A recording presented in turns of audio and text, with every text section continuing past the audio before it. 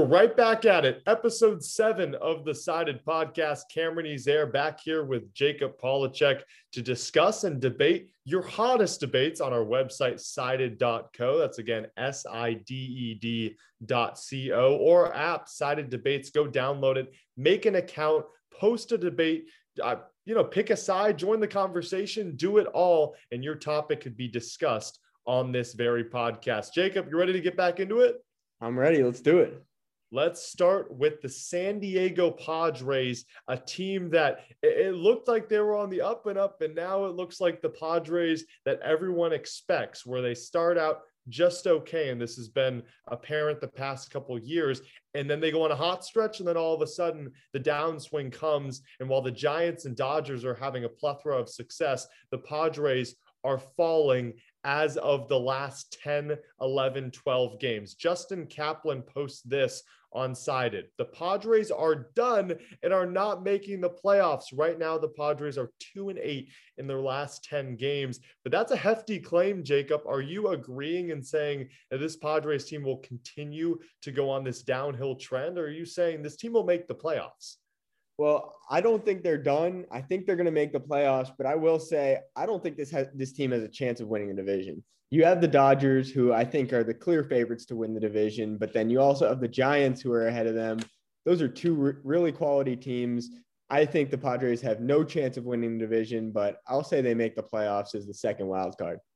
This stretch has shown me one thing, Jacob, and I'll say that I agree with you. I think they're making the playoffs, but this stretch has shown me one thing and one thing only. This is not a World Series ready team. And I didn't think it was to start the season. I thought their pitching staff was a little slim with the injury to Dinelson Lamet carrying over into this season. And then obviously Mike Clevenger going through Tommy John. But what I'm looking at with this team is, yeah, they can go on hot stretches. Yeah, this team can have their hot flashes. And all of a sudden, they're one of the best teams in baseball. But that's exactly what they are. They're a team that knows how to go on stretches and tie wins together. That's not going to win you a World Series. Talent and consistency will. The Padres have the talent. The consistency isn't there. Everyone on this pitching staff, or most on this pitching staff, has a sub-4 ERA. It's not like this pitching staff is not really taking this team far. And Yu Darvish is doing what he's doing. Right now, Ryan Weathers has the best ERA out of everyone on that pitching staff. That needs to change. But Blake Snell's finding his form. It seems like this pitching rotation is getting it done when they have to, but the batting is not there. And that's the issue with this Padres team. I think they make the playoffs, but what I'm seeing with, the batting going cold in the Padres lineup is the Dodgers are just way too good. The Giants are playing better than them because those lineups have consistency. I don't know if you agree with that. I think the pitching is doing what they're doing, but right now the batting is not keeping up with it. I would agree, and I think it's worth considering. This is a young team. They're going to be contenders for a long time, and I think that this is a year for them to learn that you can't just be a contender right away. You need to get those experiences. You need to get those playoff experiences so that come playoff time, you have guys that are ready to go out and compete. And Jacob, remember when this team was almost, fully together for the first year, if you want to even call it a year, it was a 60-game season. I think this is the season to learn that it's 162. It's a marathon, not a sprint. Now, moving over to the next topic, we're going to baseball, or we're staying on baseball. And the reason I was going to transition it over, because this has nothing to do with the game of baseball. It more has to do with an individual player in baseball, and it's Trevor Bauer. And the controversy that he brings to the league. You know how outspoken Trevor Bauer is with his time with the Indians and the Reds, and now with the Dodgers. And with everything that's going on with this foreign substance, almost suspension that the league is finally putting on these players halfway through a major league season, Trevor Bauer's not happy about it. And he didn't just speak out with it. He put something on his YouTube channel where he held the ball on the downside of his hand, put it down, and the ball just stuck to his hand, and was really calling out the MLB and saying, is this allowed? Is this legal? Is this illegal? Almost making a mockery of the MLB. Now, 2 minutes on the clock. Stir the Pot post this one on Sided. What are your thoughts, Jacob? What is Trevor Bauer thinking by posting this video? He's not thinking. I think it's a terrible move. It's a dumb move. Whether or not you agree with the rules or not, to outright taunt the MLB and say, look, we're all breaking the rules. I'm breaking the rules. I've broken the rules before. It's dumb. You're going to get in trouble. And if you don't, then you're going to have half of the MLB fans out there saying, why are you not punishing this guy? And it's just going to start a downward slope of everybody calling out other players. And whether or not you agree with the rules, you can't do this kind of stuff because it's just going to create more and more problems for the MLB and for the players out there. I love it. I love that players are more outspoken. It's just like how I love that the game is adapting to this almost entertainment industry that sports are taking in, and baseball is doing it. I love what Trevor Bauer is doing because I think it's simply ridiculous that a league can enforce a rule, something that Bauer's been talking about for the past 3 to 4 years, and a lot of pitchers have too. Protecting the sanctity of the game and protecting the game as we know it of baseball. And the fact that the league is enforcing this rule, and pretty much what Bauer was saying was, how can you make the umpire the jury, the judge, and the executioner going out to the mound, and he can determine whether your hand is too sticky for, it to be allowed on a baseball mound and it to be allowed in the game. I think it's ridiculous. I listened to the entire Tyler Glasnow talk, his post-game presser. If you haven't listened to that, go check it out because he pretty much tore his UCL or had a partial tear of it. And he's blaming the fact that he can't use what he's, used to using. And it's not a substance per se, it's rosin, which baseball provides, and sunscreen, which if you're going to ban sunscreen, then you're going to have a lot of red players on the field. I think it's ridiculous. I think the fact that Trevor Bauer is doing this is great because the league is doing something that they shouldn't be allowed to do. And that's throwing stuff on the players while they're trying to play the game. Deal with this during the offseason. What are you doing? I love what Trevor Bauer is doing. I think more players have to call out their respective leagues because at this point, the MLB can't make a right move. Now on to the next topic. We're going college basketball on our website, sided.co, or our app, Sided Debates. Go on there, start a debate. Your topic could be talked about on this podcast. Sided college basketball posts.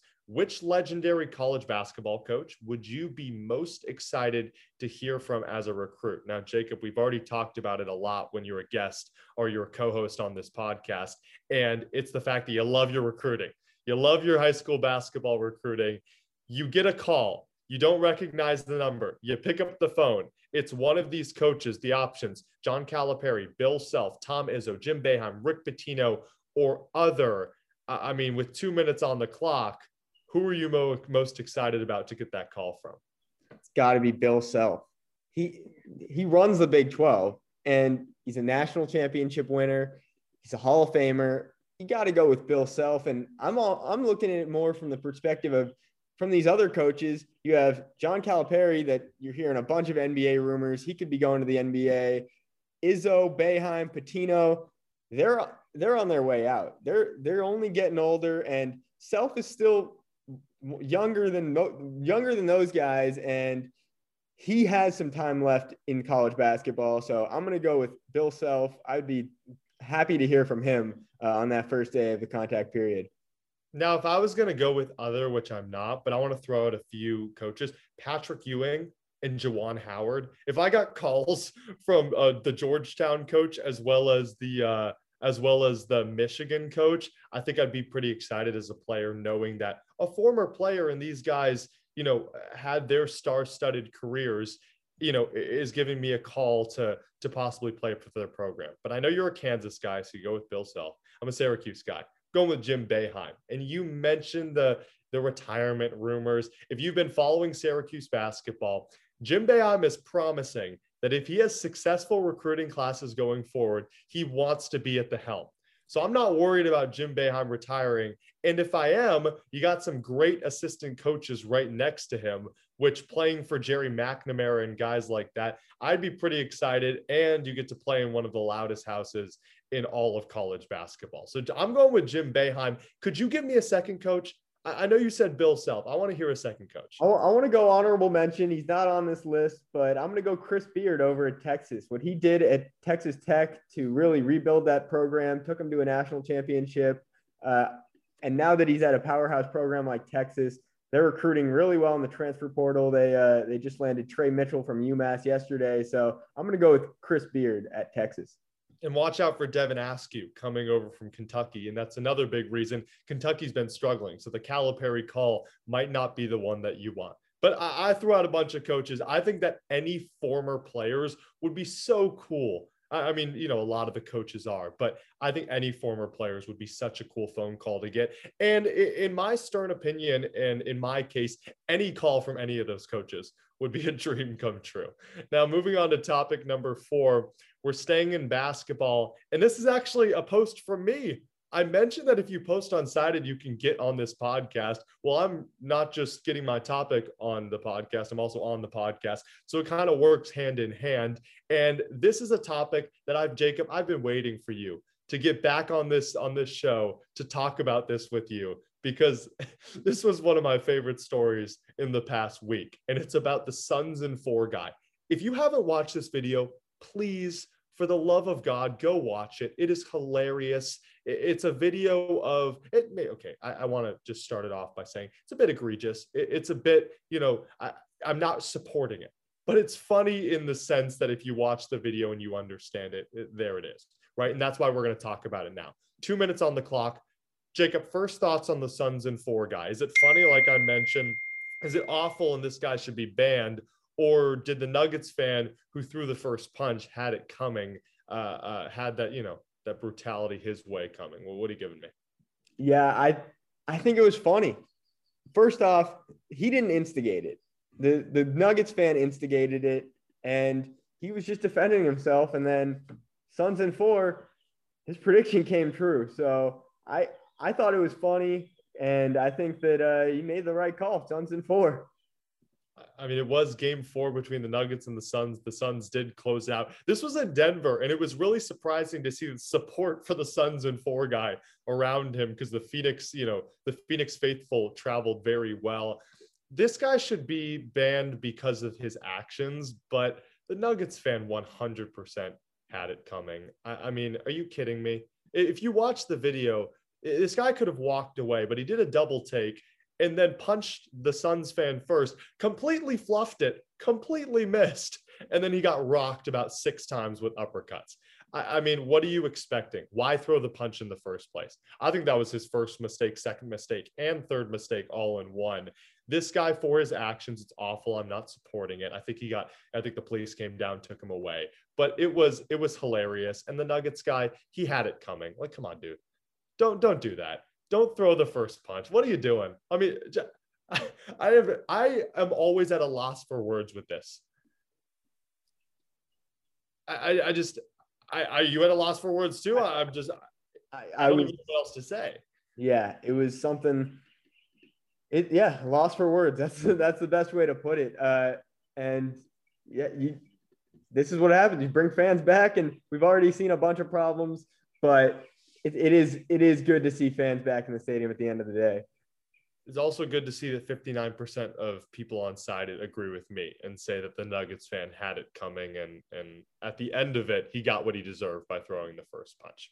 Now on to our 5th topic before the final debate of the day. We're going to Scott Kaplan, who posts all pro athletes should be vaccinated. Now, I've provided context with a few other topics in the past, and this one definitely needs it, because Chris Paul was just put in the COVID and health and protocol safety, whatever you want to call it, the list where he's out for a certain period of time because he's been contact traced or he's tested positive for coronavirus. Chris Paul has already been vaccinated. That's the first almost caveat to this, because that's a scary thing. You get vaccinated, you still either test positive for COVID or get contact traced, which brings up the question, Jacob, with 2 minutes on the clock. Do you think that all pro athletes should be vaccinated, which would, decrease their ability to possibly get the virus and protect everyone around them?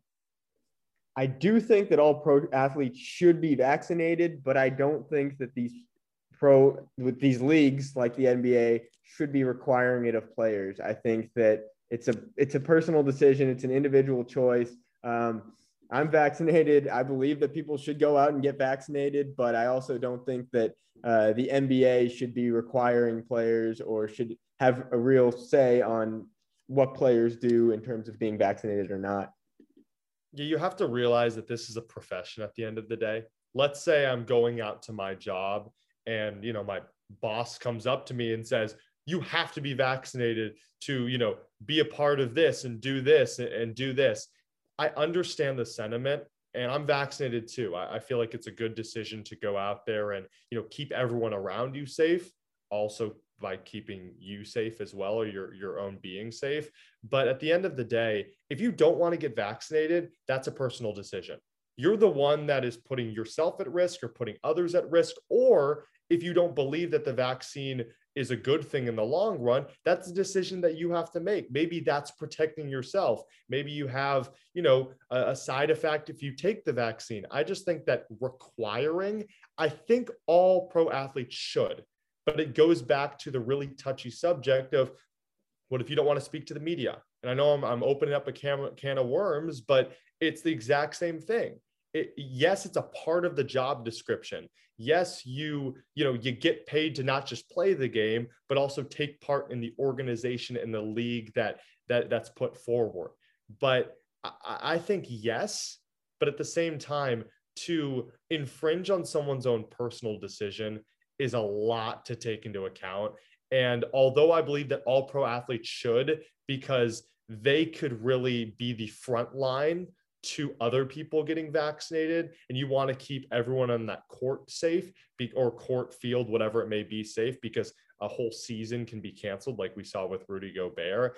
I think it's really tough to go against anyone's personal decision. So that's why I'm going to say I think they should. But if someone doesn't want to, I don't think you should, fine them or ban them or tell them, oh, you can't play, because at the end of the day, this is these guys' livelihoods and girls' livelihoods.